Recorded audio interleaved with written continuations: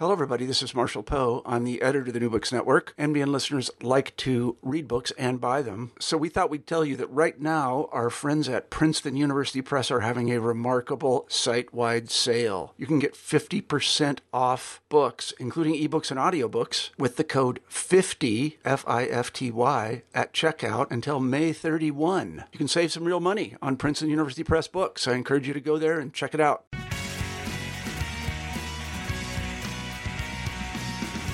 Welcome back to New Books in Political Science, a podcast on the New Books Network. I'm Susan Liebell at St. Joseph's University, and today we begin a new feature called Postscript. Over the next months, Lily Goren and I will be inviting authors back to the program to react to contemporary political developments that engage their scholarship. Our first program is devoted to China. We have 4 scholars who will help those of us who do not specialize in China focus on what is important for our teaching and citizenship, and they have recent articles and outlets that we commonly access, like The Guardian and The New York Times. For those who do specialize, this is a rare chance to hear an interdisciplinary panel of top China scholars bring their research expertise to contemporary events that evolve each day. I'll introduce them more fully over the course of the podcast, but for now, we have Dr. Yang Chen, Cornell University, Dr. James Millward, Georgetown University, Dr. Margaret Roberts, University of California, San Diego, and Dr. Jeff Wasserstrom. Dr. Wasserstrom is the Chancellor's Professor of History at the University of California, Irvine. As the co-founder of the Forum for the Academy and the Public, Jeff engages the community through conferences and pop-ups on contemporary issues. Wasserstrom is the founder and an academic editor of the Los Angeles Review of Books China Channel, which publishes literary reviews of books on Chinese history, culture, language, and politics. His expertise on China has been called upon by both the Congressional Executive Committee on China, before whom he testified, and the State Department, for whom he conducted a briefing on contemporary Chinese politics. Wasserstrom recently appeared on All Things Considered to provide analysis on the resumption of protests in China after China relaxed its rules on social distancing. This week in The Hindu, he and James Carter assessed the fall of Hong Kong's independence. And in The Atlantic, Jeff compared modern-day Hong Kong to Cold War-era West Berlin. He has written, co-written, edited, or co-edited more than a dozen books on topics ranging from Shanghai protests to human rights and revolutions around the world to gender in China. Jeff, you joined the podcast in May to discuss your most recent book, Vigil, Hong Kong on the Brink, from Columbia Global Reports 2020, and we reported just as China announced new security laws for Hong Kong. Your book helped me as a non-specialist contextualize the protests and the security laws in terms of China's long history and the policies of Xi Jinping. Once again, we're talking just as distressing news about Hong Kong breaks. As I follow these events, it's not always clear to me what's new and what's a continuation of past policy. Can you start us off by giving us a reminder of what has happened in the last weeks and how we might understand these developments? Great. It's good to be back here. I really hope sometime I'll be on when there aren't distressing news reports coming out of Hong Kong. The most recent news reports have been about the dismissal of Benny Tai, a tenured law professor at the University of Hong Kong, who was dismissed clearly because of his expressions of political opinions. It's important to note that Benny Tai has been a strong supporter of nonviolent civil disobedience. He's often seen as a relatively moderate figure within the pro-democracy camp. There also were 4 teenagers arrested just yesterday for expressions largely on social media that were interpreted by the authorities as transgressing the new national security law, in the sense that they were promoting what could be seen as what the authorities claim comes too close to separatist ideas. And they could face very long prison terms or even potentially life imprisonment. And then most recently of all, a whole slate of pro-democracy candidates for the upcoming legislative election have been disqualified from running for office because of either them being seen as having connections to or calling for international intervention in Hong Kong, or again moving too close toward suggesting that Hong Kong should somehow be independent. And I should say, just as the one correction to your lead in, that it's not the end of Hong Kong's independence. Hong Kong hasn't been independent. What's happened this year has been the end to a degree of kind of semi-autonomous status within the People's Republic of China for Hong Kong. And so to just back up, in 1997, Hong Kong, which had been for a long time a British colony, was brought into the People's Republic of China as a special administrative region, which was told that for 50 years it would have a high degree of autonomy under something called a one country, two systems framework. What this meant is it would be part of one country, the PRC.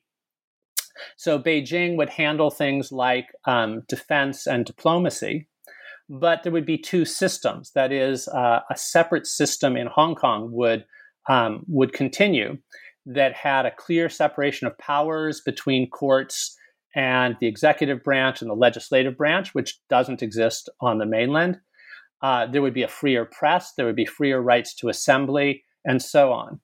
And one of the things there was a basic law, there was a constitution-like document that was supposed to describe how this would work.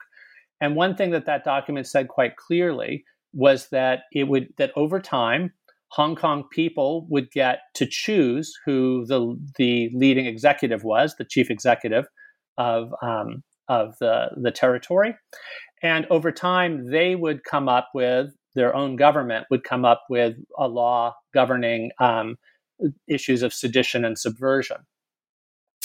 The protests in the last ever since then have been usually efforts to push back against what was seen as Beijing exerting tighter control that endangered that one country, the two systems part of the one country, two systems.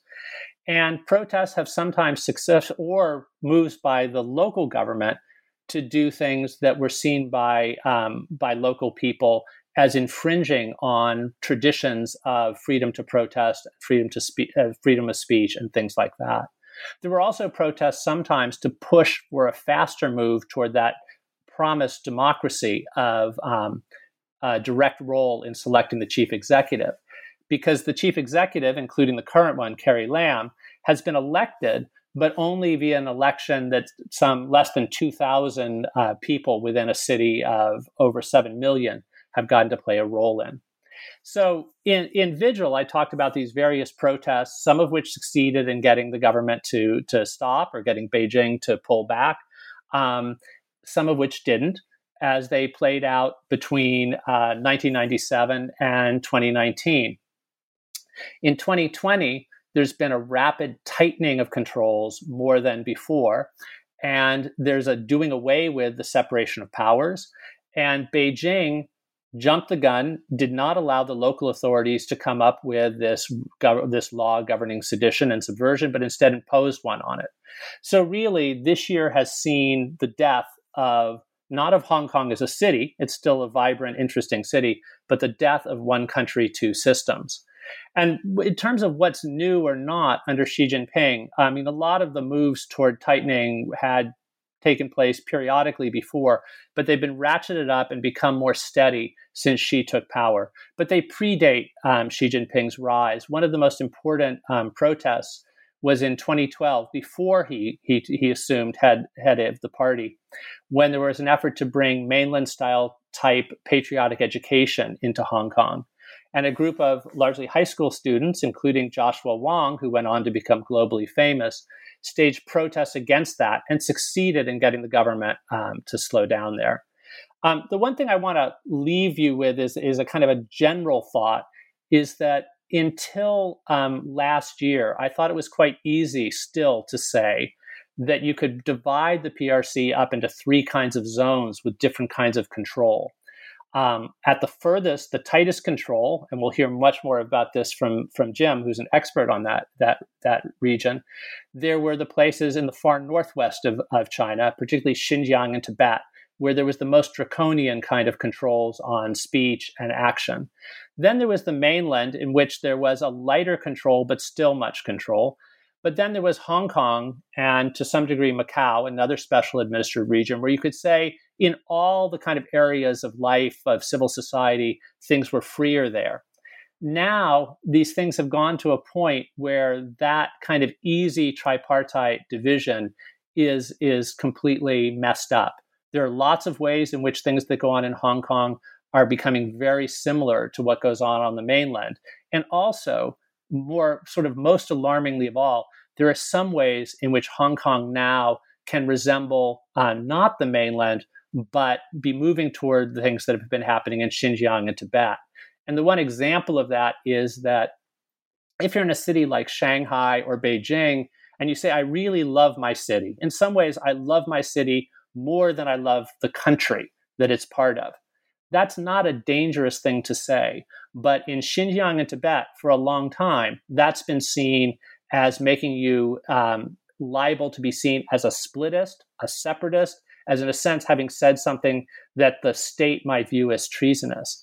Now, Hong Kong, which used to be so clearly the freest place, is someplace where if you express that kind of deep love for Hong Kong, and even if you say, I really think Hong Kong should have the high degree of autonomy that it had at the beginning of this period of being part of the PRC, that can be interpreted as you becoming a dangerous figure. And it's those kinds of things that had these teenagers recently snatched in the night and facing what could be very serious charges. Well, thanks, Jeff. Thanks for trying to catch us up and also offering us some stuff to chew on.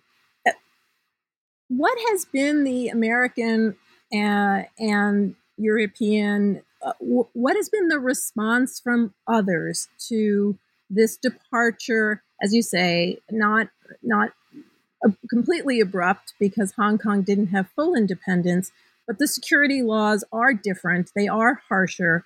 What has the response been from elsewhere, and what would you want the response to be from other world powers?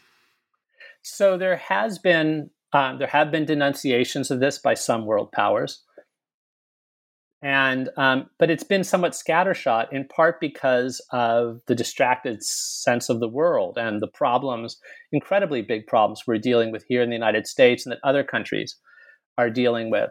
Well, when I think about this in a broad picture, in 1990, Margaret Thatcher, who'd been involved in brokering the deal with Hong Kong that was made in in 1984, they started these discussions. In 1990, they came to a clearer understanding. But in 1990, she was asked, about what she thought the prospects were for Beijing living up to its promises toward Hong Kong after 1997. And remember, this was right a year after the June 4th massacre that ended the protests in Tiananmen Square. And what she said was that she thought there was a good hope for things going forward, even though she was concerned about where China was going. It was still experimenting with economic reforms, and she thought that would lead to political reforms and liberalization, as many people thought then. And she said Beijing would keep up its promises because it would want to be seen by the forum of the world as being, as its word being good. I think what we've seen now is not just that Xi Jinping's rise has shown how wrong it was to assume that any kind of liberalizing trend was going to be definitely the long-term one in China. It was for a time, and Beijing did keep its promises unusually well in some ways in the late 90s and early 2000s with Hong Kong. But the other thing is the forum of the world is no longer a kind of coherent force or one that Beijing is as ready to bow to or to worry about. So Beijing has, we have a divided world. The most important thing for a pushback would be if the West was less divided and divisive. And so I think the Trump administration fraying alliances with Europe and with traditional partners in East Asia, South Korea, and Japan has made it really hard to have a kind of unified response over Hong Kong that would be one of the things that could have more oomph. But also, Beijing has cultivated a large number of countries around the world, in part through economic aid, and in part through, again, the fact that the admirableness of the United States and other powers has diminished. So that when this took place, while there was stern talk about what had happened from DC and from London, Beijing could point to a whole set, dozens of countries that said the national security law was a good thing and was particularly appropriate. So there's been a divided response. So it would be important to see. I mean, it would be most valuable if there were a more united response by organizations like the United Nations, and more consistency in what the U.S. and the U.K. are doing regarding Hong Kong. But I think a big problem is just the world isn't paying enough attention. And I think it's understandable that the media talks about each of these events. There's coverage. There are great reporters still trying to get the word out from Hong Kong. But there's just too much going on for there to be a consistent paying attention to these moves. And Beijing is shrewdly doing these moves sort of one at a time. There wasn't a kind of rounding up of every Hong Kong activist you'd ever heard of that might have had right after the law went into effect. And that might have led to more of a kind of sustained, clear outrage. And finally, and I think this is something else that can come up with other issues, the White House has been very inconsistent. It's periodically praised Xi Jinping and periodically criticized moves such as these moves in Hong Kong. But sometimes it seems to be just scattershot, attacking everything that China does without kind of focusing specifically on problematic issues and things that need to be done. Things like the virus and trade are all bundled together when there can be moments when you would just talk about Hong Kong, just talk about Xinjiang. And then if you're going to talk about broader things, talk about the trend that Xi Jinping is taking the country, but steer clear of anything that looks like just xenophobia that could lead to also distaste for people of Chinese descent, which is what the White House has been doing, which is really disturbing. Yang Yang, you wanted to get in on this with Jeff. Yes, hi, this is Yang Chen. So I have a quick comment and I have a question on this. So I think there is a difference between state response and response in general. And what we have been seeing is there are also collective solidarity movements between the Hong Kong protesters and say like Black Lives Matter and other indigenous people's struggles across the world. And I myself am seeing that as this kind of collective or transnational collective organizing beyond the state and outside the state as one of the sources for hope. And on that note, I have a question for Jeff, because I think when a lot of the dominant rhetoric from the political sphere with regards to the Hong Kong protests or Hong Kong as what has been and I guess still is the freest place on Chinese territory, is it has this space to criticize the Chinese government. But that's not just all what freedom means, right? Hong Kong also is this vibrant place for organizing, for all kinds of discussions with regards to labor rights, gender rights, etc., that have very few space to do so on the mainland. So I was wondering whether or not, Jeff, you could comment a bit about what would the future for such civil society in Hong Kong be after the law?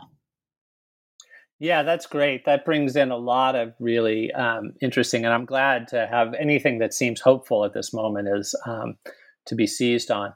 I mean, there are some very interesting discussions going on in those ways, and I would just sort of give a shout out to the Lao San group, which has published a lot of things trying to go from a left perspective on talking about things like solidarity with protests in other places.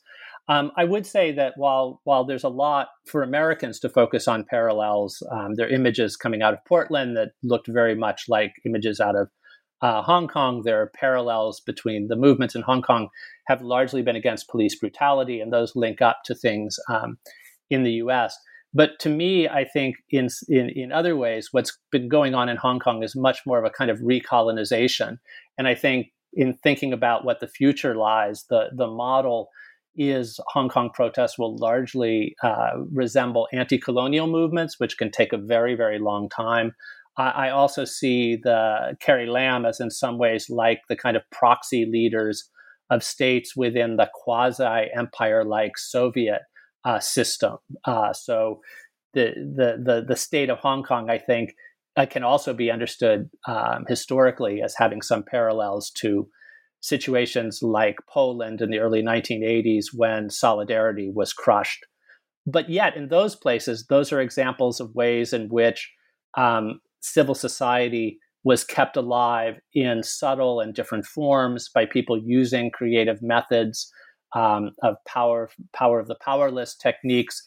So I think another place to look for what could happen going forward, and I think this might be a way to keep things alive for issues like different kinds of discussions of gender than are possible on the mainland, is to try to figure out what spaces do remain for discussions that maybe, even if they're not challenging the state on its policy specifically toward Hong Kong, make the most of an expanded civil society, the way people did on the mainland in the late 1990s, well, in the 1980s, before the massacre in the 1990s.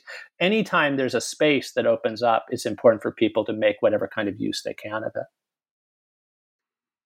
Let's bring Molly Roberts into this as we're talking about the difference between what the government says and what the people can hear, both in Hong Kong and in the wider part of China. Margaret Roberts is Associate Professor in the Political Science Department and the Hawley-Chioglu Data Center Science Institute at the University of California, San Diego. She directs the China Data Lab at the 21st Century China Center at UCSD.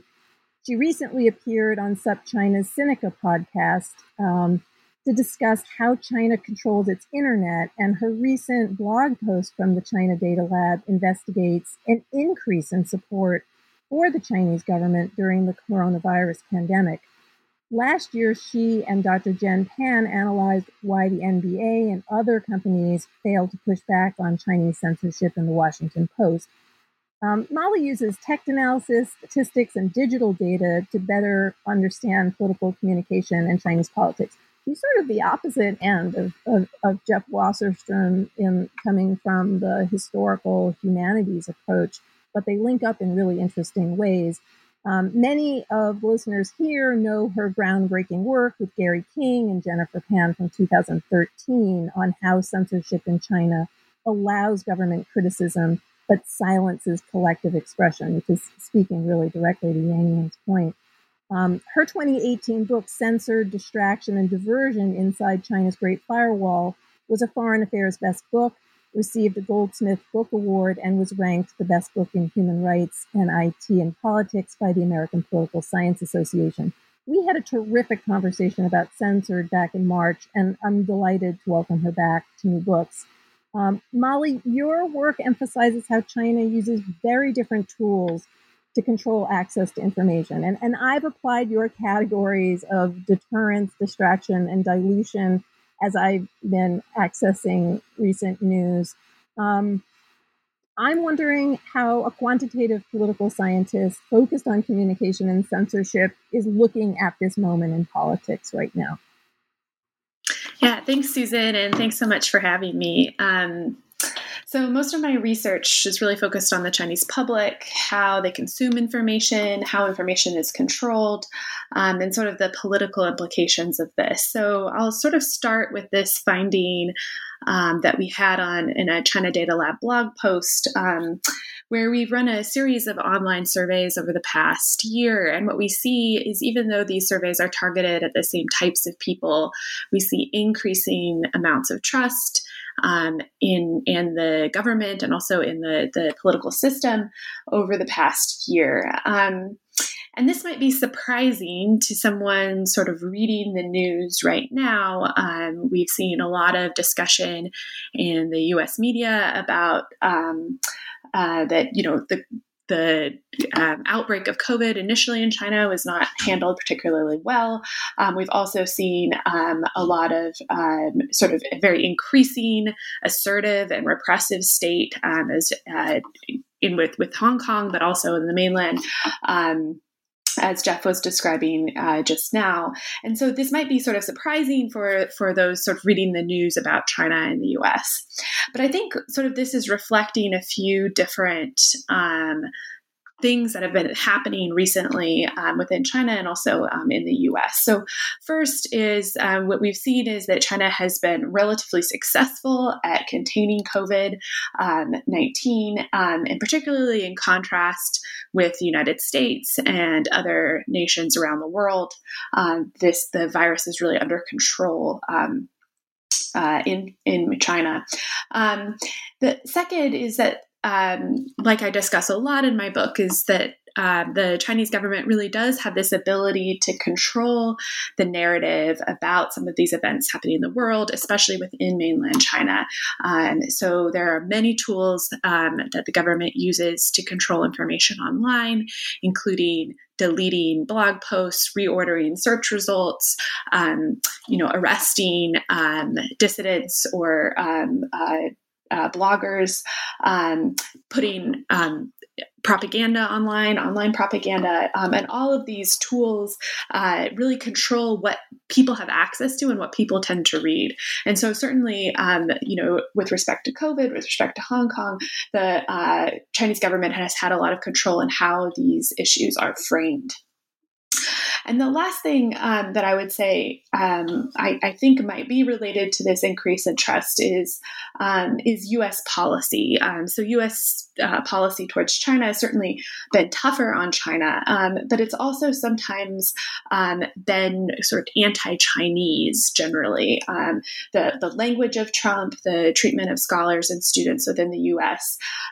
Isn't just focused on certain Chinese government policies, but also seems to be sort of broader. And I think that this has this is why in the survey, for example, we see with the increase in trust of the government, we also see this decrease in perception of the U.S. among the respondents. And I'll point to sort of an interesting working paper by Jen Pan and Yiqing Xu, which shows that they study Chinese students studying in the U.S., and they show that experience with racism in the U.S., anti-Chinese racism in the U.S., sort of decreases their views of democracy. And I think that that this is something we should really pay attention to and be worried about. Thanks so much, Molly. Jeff, when you were on the podcast last time, you actually talked about free speech in Hong Kong as sort of having an effect on the world, as it not just being about Hong Kong. And Molly, what Jeff said was something to the effect of the ability of the press to function in Hong Kong meant that some information was received by people on the mainland, people outside of China and Hong Kong. And I guess I'm wondering, Molly, from your perspective, whether or not that's an important function that's being lost. Is that one of the connectors between what's happening in Hong Kong and what you're seeing in the numbers that you're looking at? Yeah, so it's hard to say if that is the connector between what's happening in Hong Kong and the numbers, but I do think it's an incredibly important point and one that will have a big impact. So if you think about the media around the world, they only have sort of a certain bandwidth or a certain attention span for what's going on within China, right? So US media worldwide have a certain sort of amount of text that they're going to sort of spill on what's happening in China. But having I actually had a chance to listen to that great podcast about Vigil with you and Jeff. Having that sort of space within Hong Kong of journalistic freedom was really important because there's a lot of attention to China within that space, and yet it's still, or it was before these new series of events, was still relatively uncontrolled. And so that was really important at sort of generating investigative journalism, generating a lot of information about what was going on within China for the rest of the world, and then also some of that would spill into China. And I think that is going to be a big loss if we see a lot of sort of some more heavy-handed repression of that, or more intense self-censorship, as I think we're already seeing in Hong Kong. Yeah. So to the media world more broadly, and I guess the global public, this might not be such a big deal, but since this is a podcast about books, it's worth pointing out that Hong Kong is also a center for publishing about China, published in both English and in Chinese. And it really has been an oasis where, for example, translations of my own books, maybe perhaps of some of the other panelists as well, can be done in Chinese when they can't be translated in Chinese, in the mainland. And so it's not really clear what will happen to that, but that's an important role that Hong Kong has played about China knowledge generally, which is also threatened by recent changes. Well, how are you feeling, Jim, about being able to do your own research? Do you feel that you'll be going back to China? Are you confident of that? Are you sad that you won't? How will this impact the kind of work that you can do? And I would address this to the other panelists as well, but maybe you started off. I mean, what effect does this have on the research produced in English, published by the presses that all of you are publishing for? Well, for my own part, I've actually had trouble getting visas for the last 20 years. It hasn't been complete banned, and maybe on another podcast we could talk about that. It's a much more complicated situation than whitelist or blacklist. But in a way that was sort of liberating because I stopped worrying about visa access. And now I don't think any of us are worrying about visa access. We're worrying about whether if we do go to Hong Kong or the mainland, we'll be detained and arrested. Like the Canadian diplomats or not. Obviously, for young scholars, it's a real problem because, particularly in social sciences where you need to interact with people and so on, but even for historians who need archives. But in a way, I think it's, at least for me, my own access to getting into China is the least of my worries at this point. And I think that's pretty much true for a lot of people who work on these really, terrifying emergent issues. Yeah. Yeah. So I mean, this is an example of things changing. I was just becoming reconciled to not being able to go to the mainland anymore. Not that I've been banned, not that I've had visa problems, but the idea was that I couldn't see going there under this political order. But I assumed Hong Kong would continue to be a safe space. And now it doesn't feel that way at all, which is personally heartbreaking. But I do think this idea of, it's important to watch what can still be published there. I really think Jim's point was very important. And it's true about journalism as well as about books. It's both of these things. I think we need to really try to listen to the journalism coming out of Hong Kong, the best of it. People like Mary Hui, who's writing for Quartz, just brilliant. I've been tweeting that I sometimes get more out of a tweet by her than I do from an op-ed by a leading columnist. It's really wonderful. And they're doing daring work. But there's starting to be some journalists who are, the New York Times is moving some of its Hong Kong operations to Seoul because of the deteriorating situation. Something that we should have, I think, paid more attention to was the latest round of journalist problems in Beijing, the cutting of access. There have been back and forth, and there have been visa problems for journalists with the mainland from the West for quite a while. But this was the first time that an expulsion was said, and you can't just go to Hong Kong and report from there. And Chris Buckley, one of the very best reporters, period, covering China, had to leave Beijing earlier in his career, but could could report from Hong Kong. And now he was banned. He was blocked from going to Hong Kong. And earlier than that, Victor Mallet of the Financial Times became the first journalist for the major newspaper from the West who had to leave Hong Kong. So that's deteriorating, and there is deterioration in the publishing of works in Hong Kong. It's getting harder to get those translations. Taiwan is becoming the only place to do that. And also there are things coming out of being taken out of bookstores and libraries. And I think that's all to watch. I do think as much as it matters to me and it matters to others on this program, what access we have to keep remembering that the people being hit hardest by this are people within the country themselves. And sometimes there's a false interest, I think, in certain in censorship and danger and others. The biggest danger is still to people who are from these places. And the biggest censorship issues to watch, I'm convinced, are people operating from within there. The first moves in the libraries to pull books were ones by people like Joshua Wong. In the press, I sometimes see people saying, how much longer will you be able to read 1984 in Hong Kong?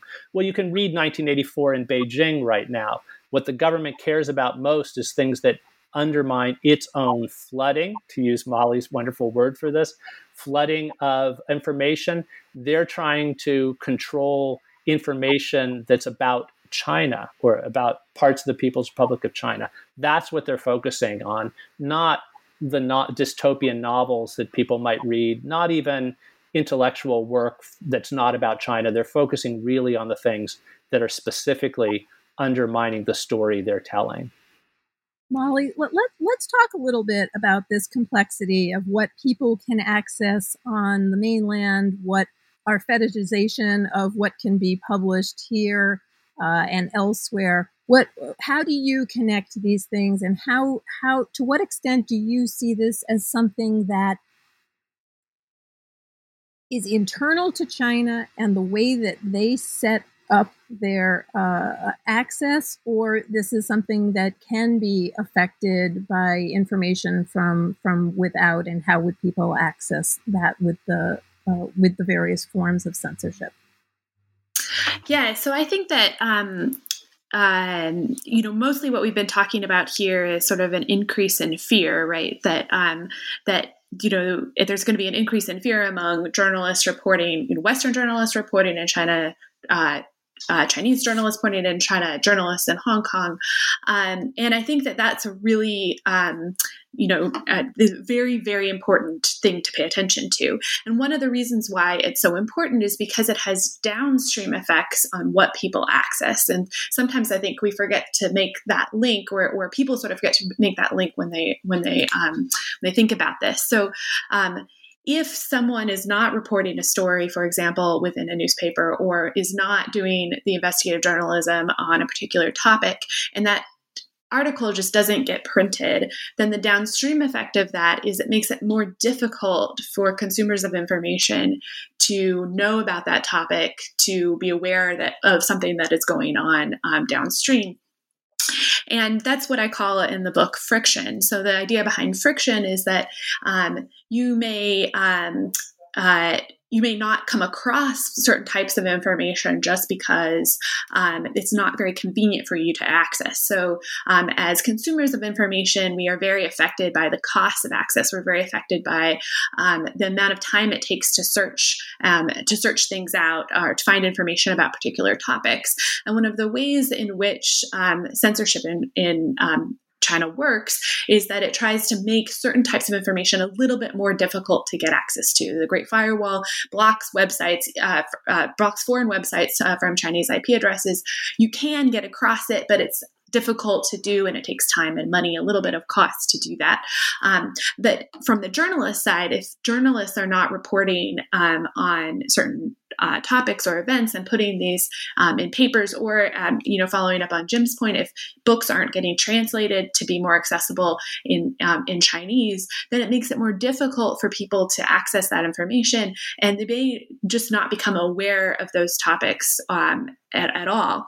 And what's dangerous about friction is that people don't know what they're missing, right? So people aren't aware of certain events that have happened, or they're not aware of certain types of information, not because they are fearful of accessing that information, but simply because it hasn't kind of come across their news feed or come across within the media. And so I think that that's sort of a dangerous downstream effect of what we've been talking about so far in this program. Yeah, question for Molly. Yeah. this actually brings in Hong Kong together with the censorship story.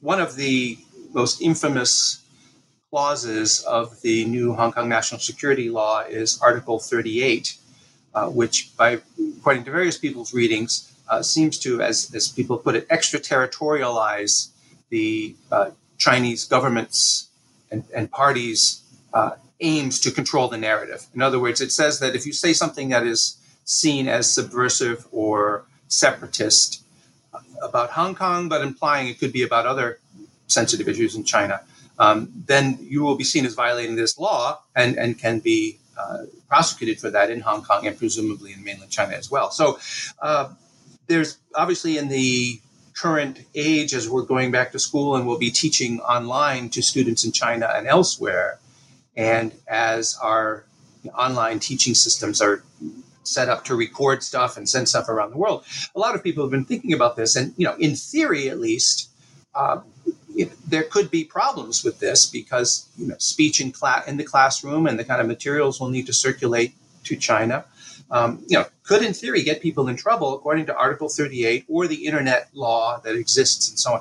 So I wanted to ask Molly if she sees this as, how does she interpret that Article 38? Is this something she might see as an effort to make the deterrent effect of Chinese censorship function globally? Yeah, so I think it's very difficult to know how that Article 38 will be implemented. One of the sort of features of the Chinese censorship is the idea of, or the censorship of the Chinese government is the idea of trying to make the laws and the regulations somewhat ambiguous, as to sort of instill a broad scope over which things could be applied, even if they aren't enforced entirely, right? And so I think that that's something that's also going on within this national security law. And there's been some research in political science showing that kind of ambiguity can really drive self-censorship. And so I think we might see self-censorship kind of coming from that. I think, particularly, I think I certainly see it, especially the way it is worded, as an effort to export self-censorship, not just to China proper, but also to the broader world. And I sort of with respect to this idea of online teaching and the problems with teaching and recording classes in the U.S. about China with students in the mainland, I do think this is an issue, and I think it's really important, though, that as academics studying China, teaching classes on China, that we do not self-censor about, that we report on research findings, on what is going on, happenings within China, on research about China, faithfully, and show all of the sides of it that we would have shown regardless. But yet we still need to make sure that everyone who is taking classes is aware of laws and risks that might be associated with taking those classes online, and make sure that we communicate those risks to students within the classes. And Molly, can you just spell out for those people who have not been paying attention to this particular issue of Zoom and Chinese students, what the repercussions of speaking in the classroom have been thus far, and what the fears are in terms of how they might serve as a tool of repression?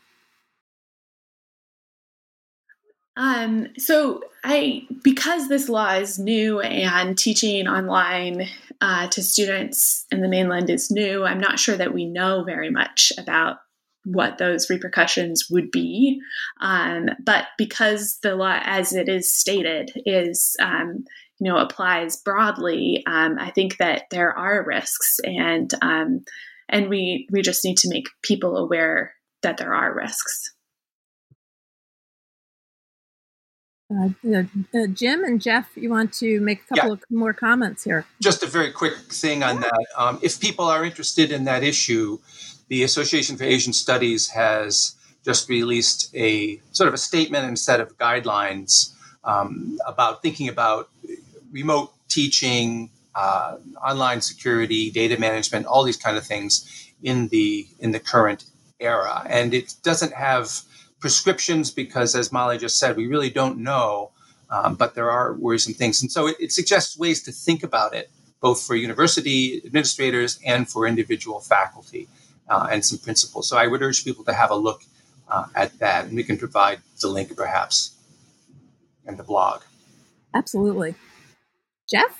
So I won't say much because I do want to get hear more from Yang Yang, and I think actually Yang Yang's perspective on somebody who's communicating with her mother in China while saying things outside of China that are taboo is a very fascinating, very important thing to. If you haven't been reading her essays, you've been missing out on a lot.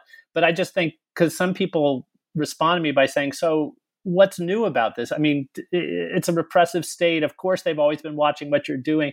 A lot of things are quite new. Last year, there were panels on Tiananmen, the anniversary of 30th. It was the first time I'd been in those panels where I was told they were going to be recorded, but people in the audience, their faces would not be shown when they were asking questions because it could endanger them if they were especially from China and were caught on film asking a certain kinds of question. Some of this really is different. When I started doing Tiananmen panels, nobody suggested I was being brave by doing that. Nobody said in the early 1990s when I was a young scholar, oh, are you worried about putting your career at risk? Nobody thought about that. It was something that you were careful what you did when you were inside of China, but there wasn't a sense of it going further. And admittedly, people working on some topics always have had to be more careful and have felt more dangerous. People working on Xinjiang, Tibet, and also Falun Gong have faced different kinds of pressures. But now it's being spread, I think, within the Chinese studies community. And I think it's absolutely, I double down completely on what Molly said. We need, whatever the situation, to really be very mindful of not self-censoring ourselves. And I think many people within Chinese studies do not self-censor themselves, but it's something you have to continually, I think, recommit yourself to saying as much as you can without endangering people you've worked with, being mindful of those kinds of things, but really trying to avoid self-censorship. And different people face different risks from it. That's also important to realize. I feel quite free not worrying about self-censorship. I don't have family members in China. I don't have personal reasons that make it that would make it a hit to my personal life if I couldn't go to China, except for wanting to go there. And I think people have different constraints on what they can say, but trying to avoid self-censorship without endangering others is just crucial. Thanks.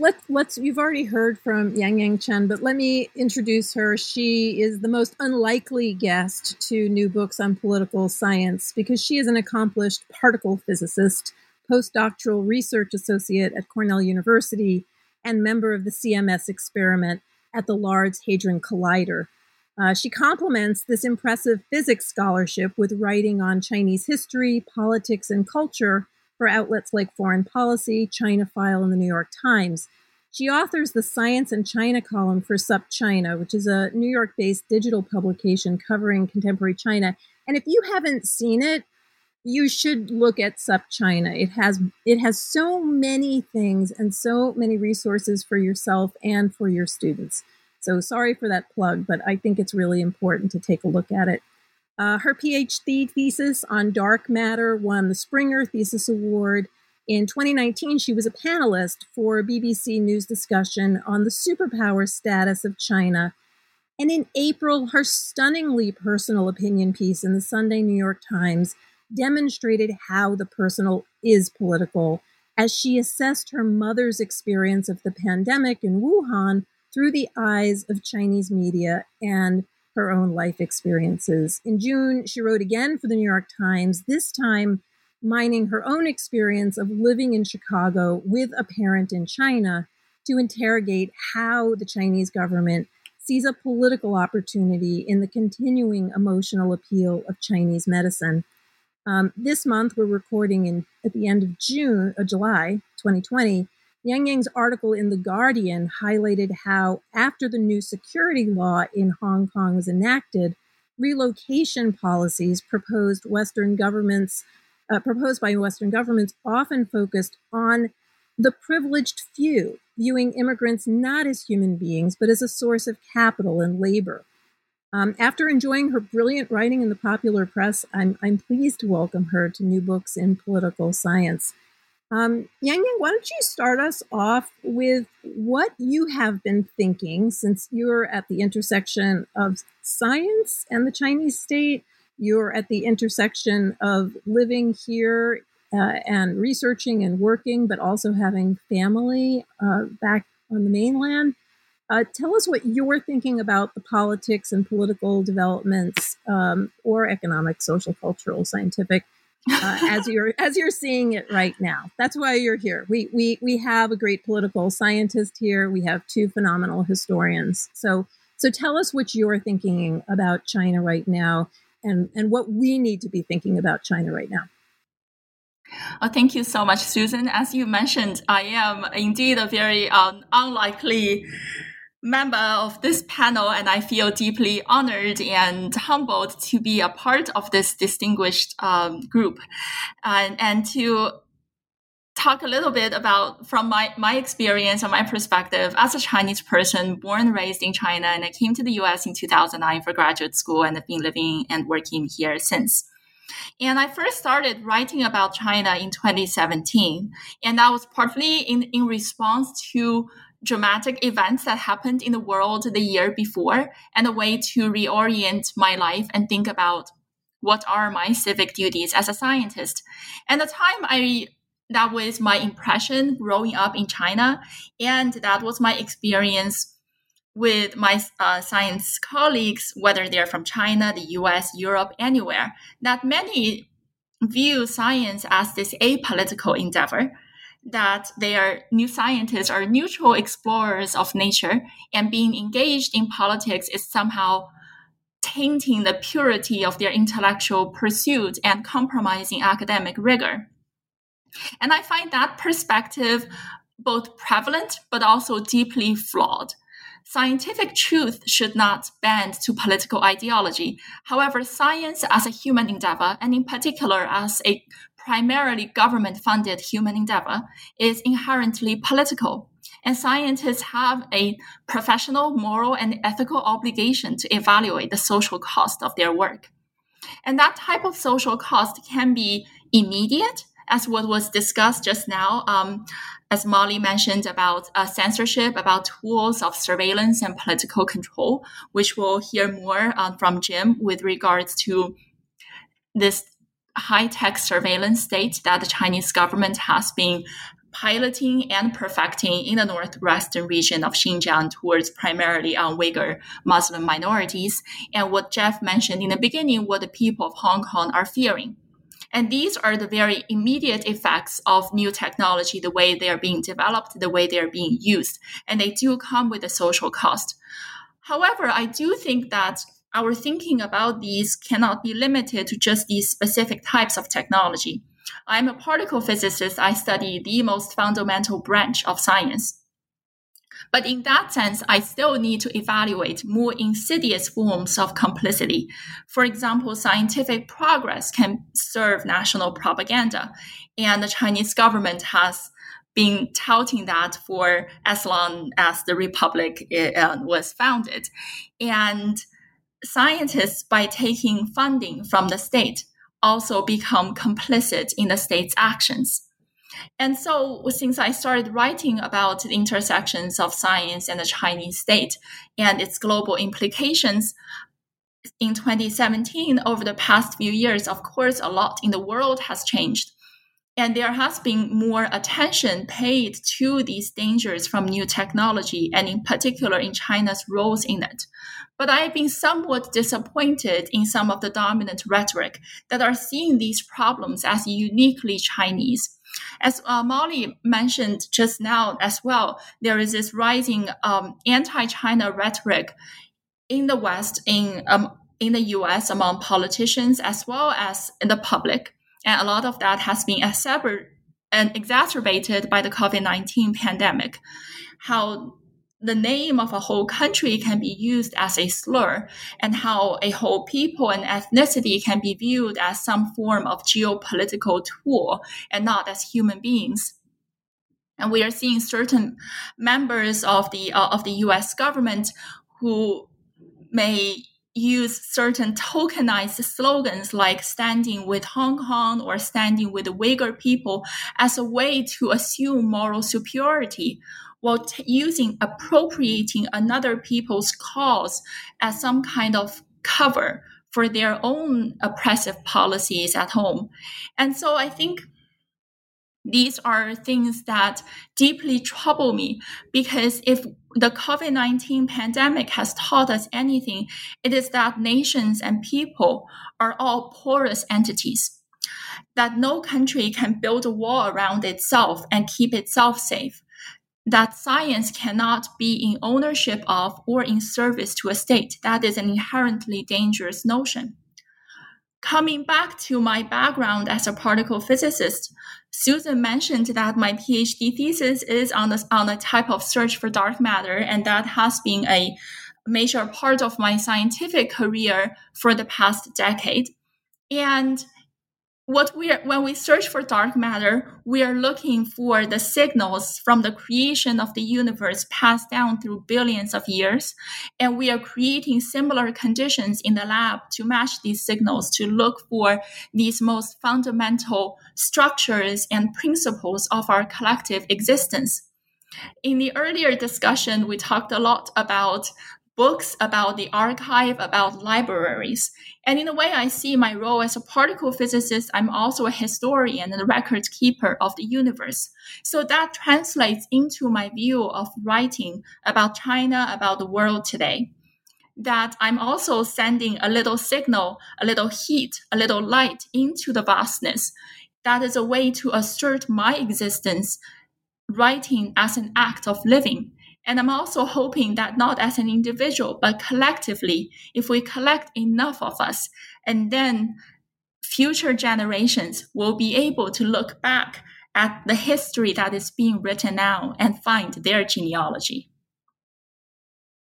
Well, that is stunningly beautiful. And if you questioned why you should be on this podcast, as you did in an email earlier in this discussion, there is no question why you're on this podcast. And as somebody who's written about science and politics in a very different way, I truly appreciate thinking about them together and thinking about scientists themselves as political actors. And you've said so much. But let me go back to something that you said at the beginning, not to ignore everything that came after, about the technology and about being very aware of where money is coming from and why scientists are being asked to create certain tools that will be then used to dehumanize and deprive people of human rights, or track them down and put them in a camp or murder them. So what would you see? What should be done? What should be done by scientists? Should they refuse this money? Should they refuse? I'm thinking of Solzhenitsyn's The First Circle, where they're developing the tools and they know that it's for destruction. Should they refuse to do it? Should we, i.e., all consumers everywhere, refuse to purchase? What is there some way into that in some sort of concrete way? And then I know Molly has a question too. So this is an incredibly important and incredibly difficult question. And I think about this a lot, and I do not pretend that I have an answer. I think there are different layers to this, right? I think one thing that is very important to note in the beginning is that we shouldn't paint people with just like a singular adjective. They're just good or evil. We're all complicated human beings. We live in an unjust system, and we all make our compromises in order to live. And so for individual scientists who do work on technology that are dual use or can be directly used in forms of oppression and political control, it is true that they are also contributing to their own oppression. And that is a deeply tragic truth. And I think at the first level, it is very prevalent. I've heard this from colleagues and friends as well, that they are not unaware of this ethical dilemma, but they would think that there is a little bit of technical arrogance or technical innocence that comes to it, that they can just focus on that technical piece of the problem and then in some way inoculate themselves from the broader ethical discussion. And then, of course, there are political systems that come into play that would in some way constrain and affect how much space scientists can have to conscientiously object. But I want to caution that, because I think a lot of the discussions that are happening in, let's say, just for example, in the US with regards to technology, and as I mentioned earlier as well, to see this as the dangers as uniquely Chinese because of its authoritarian political system. China has an authoritarian political system that exacerbates these issues and accelerates some of them. But that problem is not uniquely Chinese, and it cannot be solved by domestic policy within China or by US policy towards China. It cannot be solved by any country alone. And we really need to rethink community beyond the state. We need to rethink the role of science and the state, that science is not in service to the state, but should be in service of humanity. And we need to construct these kinds of transnational governance of science and transnational ethical frameworks. So, Yang, first, that was just a fascinating and also really beautiful perspective that you just articulated. I think this point that science is political is a really interesting one, and obviously extremely important. We've also seen science be politicized recently, particularly with respect to U.S.-China academic collaborations, Chinese students studying within the U.S. And this type of academic exchange has, been happening for decades at this point, has been, I believe, a very fruitful academic exchange where people from China are coming to the U.S., people from the U.S. are going to China and working together on very important problems that, as you say, serve humanity. How do we get away from the politicization of these types of collaborations and continue this academic exchange, which I believe is so important, without, serving the tension between the U.S. and China right now?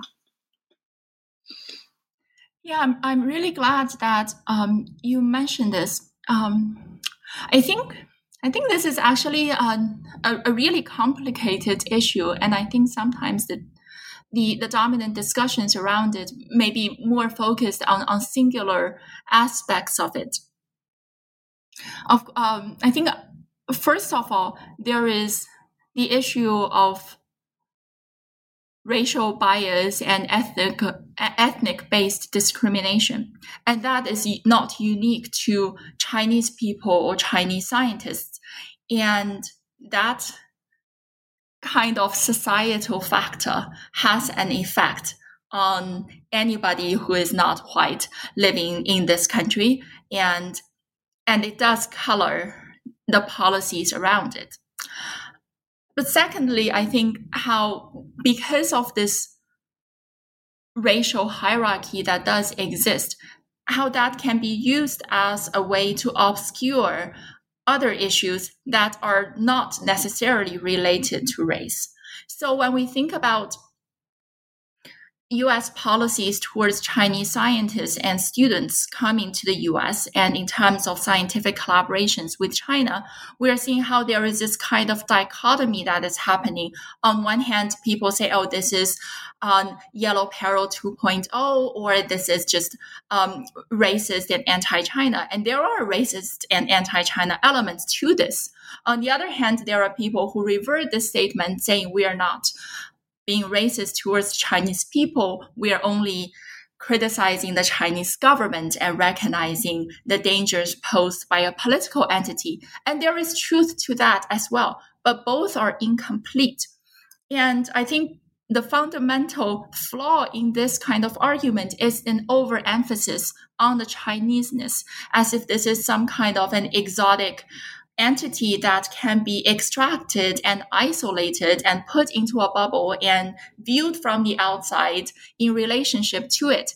And that idea is fundamentally flawed, and that is antithetical to not just scientific collaboration and progress, but just to the general well-being and the collective future of humanity in general. And so I really think that this dialogue, this rhetoric of great power competition, of science as a tool of national greatness that is being touted not just by the Chinese government, but also by the US government, this idea of leadership or supremacy, are all not just dangerous, but also just phallus. And we should really reject that rhetoric and not have that kind of thinking obscure what is more important, the ethical dilemmas that have to be solved beyond boundaries and beyond states. This is all so fascinating. And I think one of the things of having Yang as a physicist on is it makes us think about parallels to the Soviet Union. And you brought in Solzhenitsyn, Susan, as well. I think it's kind of too bad that we've gotten out of the habit of moving between having Russianists and China specialists in dialogue, because I think there are a lot of things in which parallels and also contrasts are worth bringing up. And I'd love to know more about how the Fulbright program fared in the Soviet era.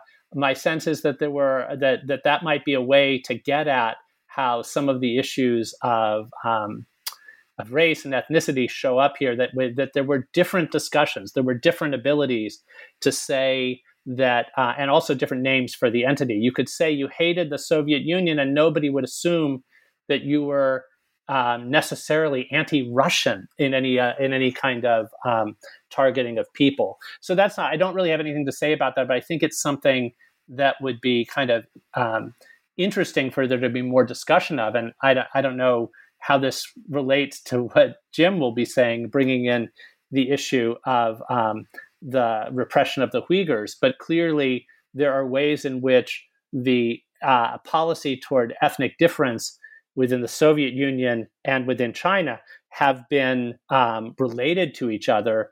And I think that's an area too where we need to in some ways revive some kinds of old conversations across national borders that we used to have that sort of came out of fashion. But now it seems to me there are all kinds of reasons to have more discussions between Russianists and China specialists, whether it's about Putin and Xi similarity and differences, different policies toward Inter-Asia, and different policies toward science and politics and how they interact.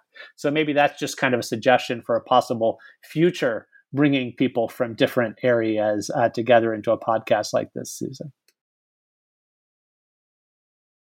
Actually, Jeff, since you mentioned the Soviet Union, I'll add a really quick point because recently we've seen in the news how the US government has put restrictions on Chinese scientists and researchers and students with explicit military affiliations, or if they work on areas of technology deemed sensitive with dual use potential.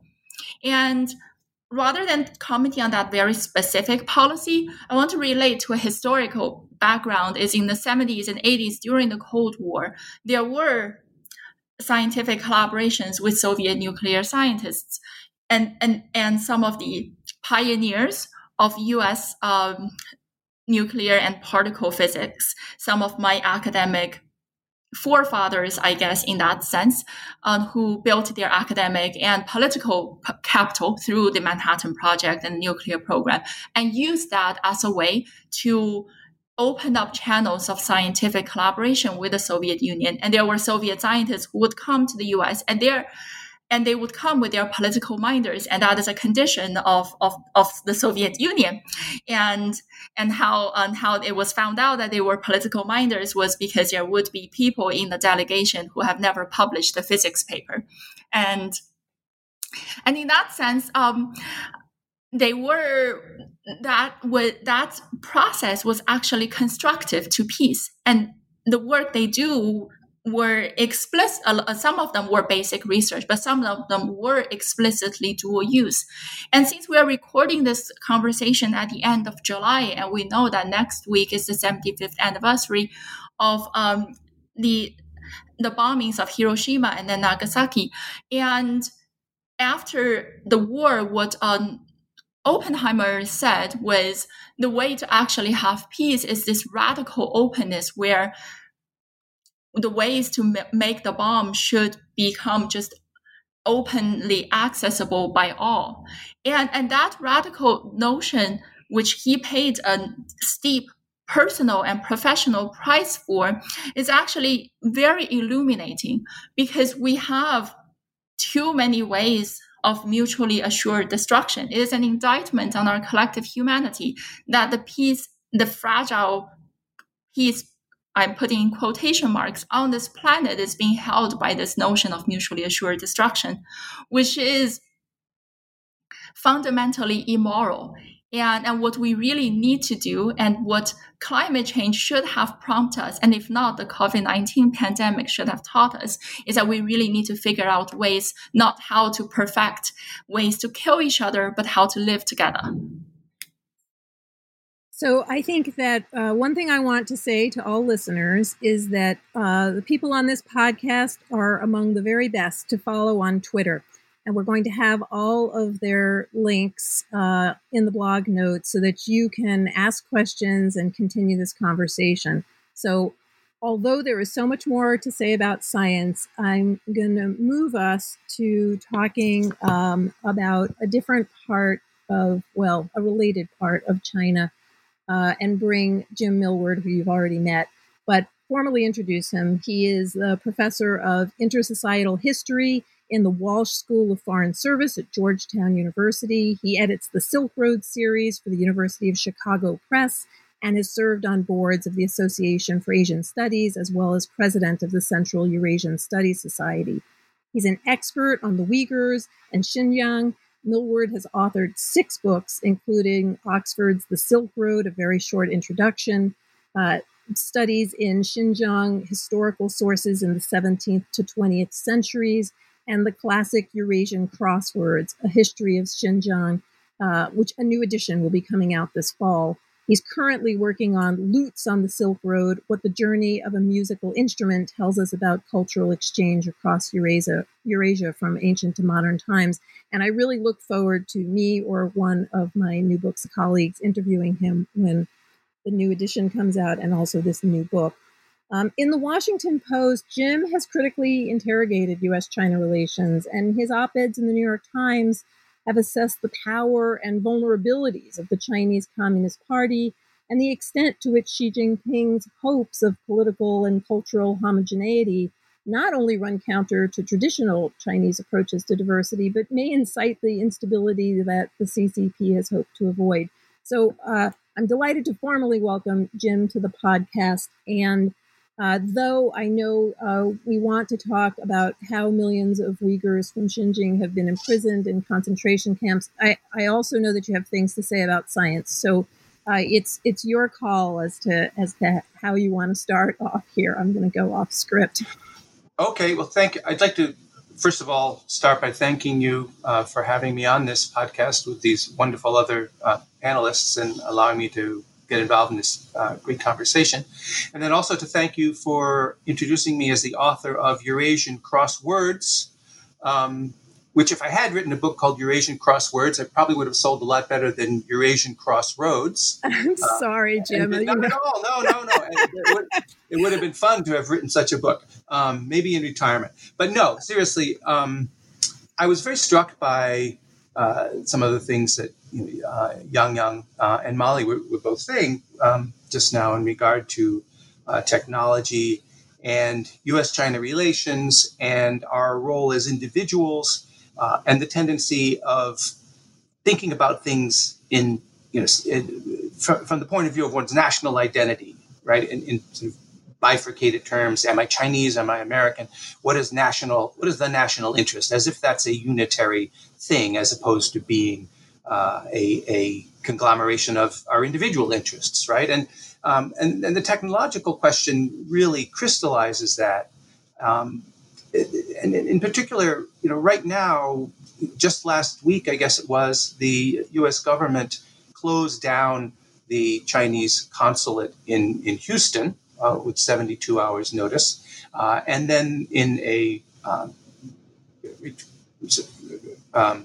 reciprocal retaliation, which is completely to be expected, the PRC shut the U.S. consulate in Chengdu, which now leaves both countries with literally no consular representation, no offices in the entire interior of either countries. They're all along the eastern coastline, more or less, in China, and on either coast in the case of the United States. And so this is a huge blow, really, for anyone who happens to live away from those places. And it shows how this kind of pursuit of national interest, so-called, on the part of the United States, is really affecting the lives of individual people. And it stands in for a whole mass of recent actions by the Trump administration, which are confusing, I would say, the people with the government, and in ways that are very, very hostile and very, very detrimental to both Chinese and American populations. And we'll just, if we look at the Houston case, I read the briefing that high-level U.S. officials gave to journalists after announcing that closure of the Houston consulate. And the cases that they pointed to, after calling the Houston consulate a hub of spies and so on, the cases that they pointed to, both were old. For example, one involved cancer research at medical institutions in Texas, where some Chinese researchers had also been members of the Thousand Talents program, which is a Chinese-based program to recognize, Chinese scholars, right? And then the other was by an American citizen who was, I believe, of Chinese origin, who developed a kind of foam that helps in floating things, and that's used by the oil and gas industry, right? So neither oil and gas flotational foam nor cancer research is the kind of thing I think that, people don't lay awake at night worrying about this technology getting into Chinese hands. And yet the whole conversation was framed in terms of national security, right? And ramping up the sense of threat, when really what we're looking at is science and technology, but also, protection of patents in that regard, right? So I think right now a lot of the tensions and even a lot of the discussion over technology, we have to be very, very careful and to see how these arguments, how these conversations are being perhaps misused by governments for their own propaganda purposes, whether we're talking China or the United States. Now, that said, in Xinjiang, we do have a case where we've seen technology being put to very terrifying uses indeed, over the past few years, and in particular with the rolling out of a surveillance system in Xinjiang that relies on a big database of bio data and behavioral data. It has DNA, retinal scan, all this kind of thing, which people may have heard about. And then an artificial intelligence system which looks at information in that database and crunches the data to predict whether what I call the indigenous peoples of Xinjiang, to include Uyghurs, Kazakhs, Kyrgyz, and others, mainly minorities who are culturally Muslim, to predict whether they are potentially guilty of crimes or not. So this is very much sci-fi kind of stuff. It's worth noting that most of those technologies, however, are also in common use in other places as well. So again, as Yang said, it's not uniquely a Chinese issue here, even though what we've seen in Xinjiang is a unique, I believe, for the 21st century application towards an assimilative program with regard to the Uyghurs.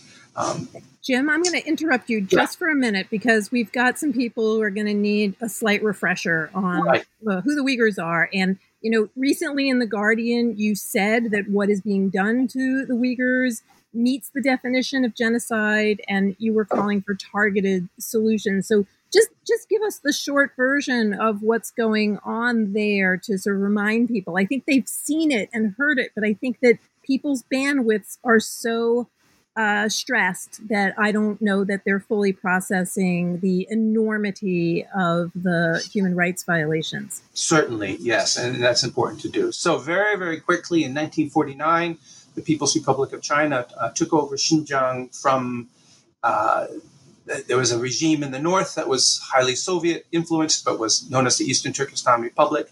And it was actually collaborating with the old nationalist Chinese, or the Kuomintang, in the southern part of Xinjiang. And there were various other local interest groups that had various degrees of influence in the region at that time. The PLA took it over. The Qing Empire beforehand had conquered and colonized the area. And so, like the Soviet Union was trying to avoid looking like an empire, the PRC likewise wanted to avoid looking like an empire. And so it created systems that gave nominal and, in some cases, real autonomy, some nominal political autonomy, some real cultural autonomy to peoples in Xinjiang, as in Tibet. And this is why Xinjiang is formally known as the Xinjiang Uyghur Autonomous Region. And over subsequent decades, that pluralist approach kind of waxed and waned. It waned very much during the Cultural Revolution, the so-called the Maoist years, the high point of that. But it really sort of characterized I suppose you could call it a communist bloc approach to diversity, quite different from that of the liberal Western democracies, but nonetheless an effort to recognize and provide a place for minorities or for culturally different peoples in these large post-colonial structures of the Soviet Union and the PRC.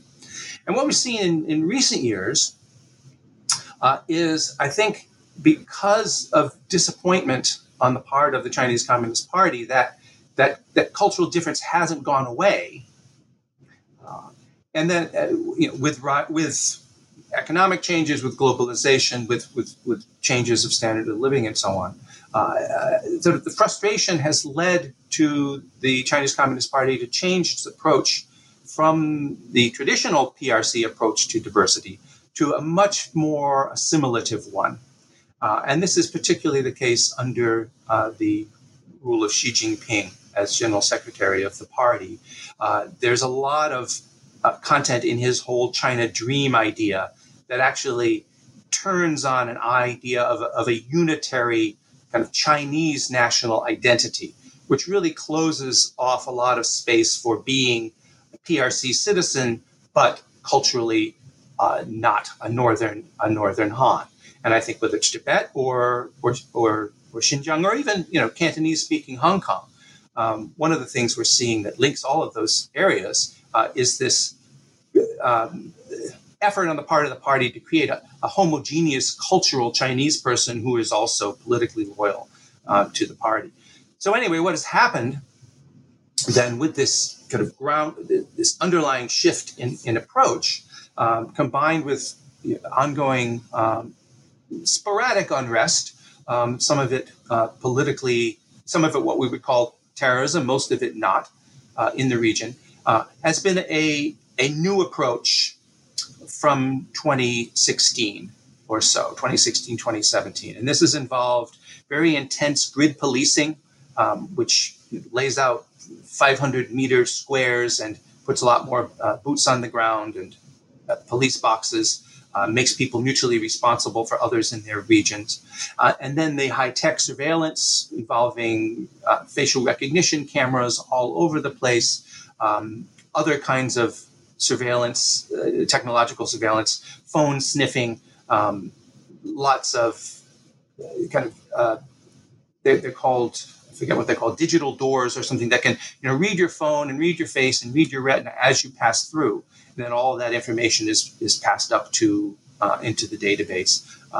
The database with predictive policing, as I mentioned.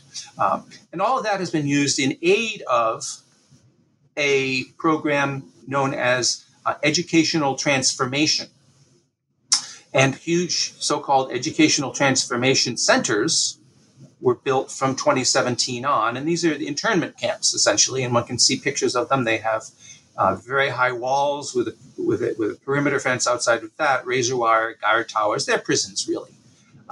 And over 1 million Uyghurs have been put through those camps. At the same time, about 550,000 new prosecutions through the legal system have been done. And those are people going straight to prison, not into these camps.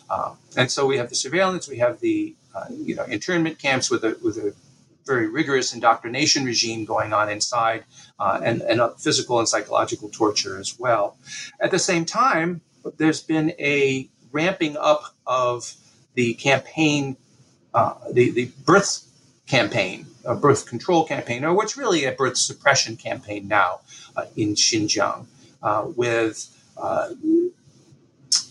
forced or highly coerced insertions of IUDs, sterilizations, separation of families, all resulting in a radical reduction of the birth rate over the last few years in Uyghur areas of Xinjiang. And there are documents that have come out that mention these targets and celebrate the successes of this program. And all of this is happening at precisely the same time that the one-child policy has been relaxed in other parts of China. And in fact, there's been a pro-birth policy on the part directed at Han Chinese, right? And it's that contrast that's really so striking, because it's clearly an effort to reduce numbers of Uyghurs while increasing numbers of Han.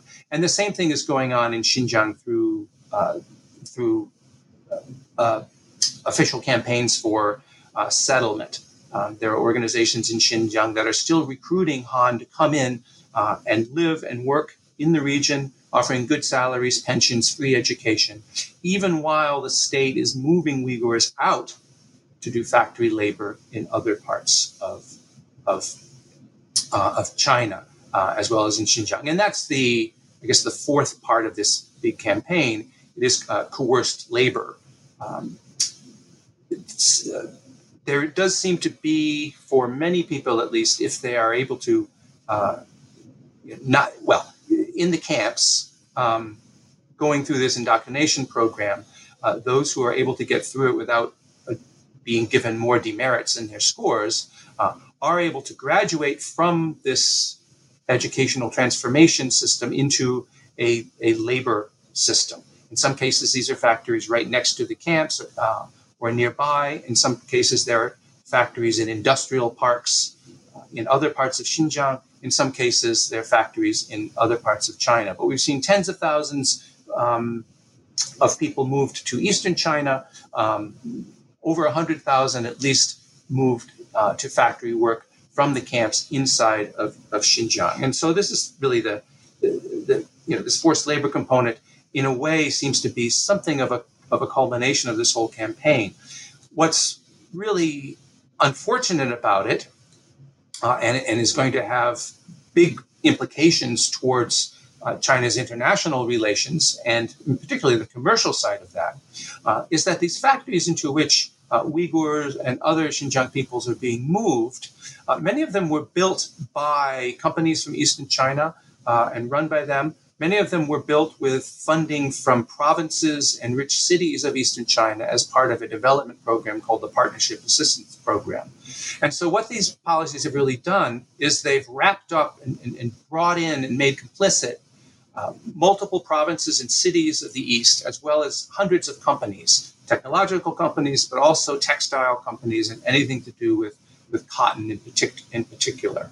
And so we're beginning to see now in some of the recent actions by the U.S. government, sanctions, putting of companies on entities lists, and also in flagging of companies in other ways, to see the results of all of this trickling out into broader public knowledge. And there's also been a campaign by human rights organizations and increasingly by young people on TikTok and Twitter and other media who are calling this out, who are mentioning some of these global companies that are involved with this, which include very well-known names, H&M, Nike, Adidas, Victoria's Secret, Mitsubishi, the Caterpillar farm, agricultural equipment company, many, many more. There's 80 some that have been identified so far, all of which are directly or indirectly related to this surveillance, indoctrination, internment, and forced labor regime in the region. So finally, just to finish this up, this leaves us with kind of a dilemma because I began my remarks talking about how in many ways U.S. policies towards China, those that are damaging to diplomatic relations, such as closing consulates, these are self-serving, they're not well thought through, they're not good for the peoples of either country. On the other hand, we have this circumstance going on in Xinjiang, which very precisely meets some of the items some of the components of the UN definition of genocide, in particular, transferring children away from their families and suppression of births are right there in the 5 items. They're very, very clear. So on the one hand, you have these atrocities going on. And in my piece in The Guardian, I try and draw a distinction between some of the policies and some of the actions of the Trump administration, which seem to be clearly aimed at creating a smokescreen for the Trump administration's own bungling of COVID and raising China as the bogeyman for the next election. And then other policies, in particular, Global Magnitsky Act and the Uyghur Human Rights Protection Act, which is underlay the specific sanctions against individual officials and against corporations. Those are much more targeted. They're strategic. They're thought through. They didn't actually originate in the Trump administration themselves. They were bills that were moved up through Congress. And those, I think, show a way in which the United States, can live up to its own values, ideally in combination with allies. And this, of course, is another failing of the Trump administration, and can call out these atrocities without, at the same time, damaging the overall diplomatic relations more than one has to, and in particular without harming millions and millions of people in China, without demonizing Chinese across the board, and also, for that matter, harming our own American interests in China as well. No, thanks, Jim. This is an incredibly difficult thing to try to summarize, both the most recent events and also the history that helps us contextualize it. You and others have mentioned Trump throughout the program and the kind of instability that is caused by pulling threads like the Fulbright program or the Boren scholarships, these programs that connect scholars and students, in addition to destabilizing the State Department and the kinds of negotiations that we can make through those kinds of relationships. I'm wondering, as you look forward, if Trump is not elected president again, whether there is still remaining the scaffolding to rebuild those relationships, or are you thinking that they have too many threads have been pulled away? The consensus, or I think it's a consensus within the China studies field, is that what the hawks in the Trump administration, Pompeo, the Bannonite people, Navarro, Jeff's colleague, Peter Navarro, what they are trying to do is to do so much damage to the relationship that it cannot be easily repaired should Trump not win in November. And then what Trump and those who are only concerned about Trump personally, they are, as I said, they're trying to use China as a bogeyman and a smokescreen. They don't give a. Sorry, I don't know if I can swear on. Is this one of those podcasts I can swear on or not? I better not. But you go ahead. They don't give a damn. They don't give a damn about the Uyghurs or the people of Hong Kong. Frankly, I don't think they do at all. They are using this, this issue as part of other issues, and that's, of course, the difficult thing.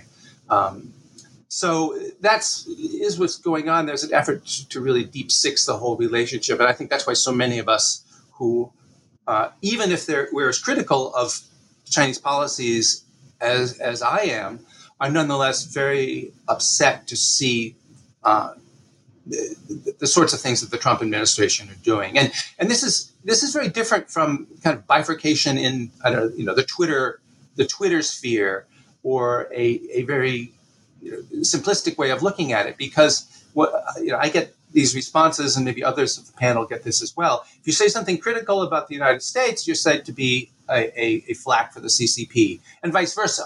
If you criticize China, you're said to be working for the CIA.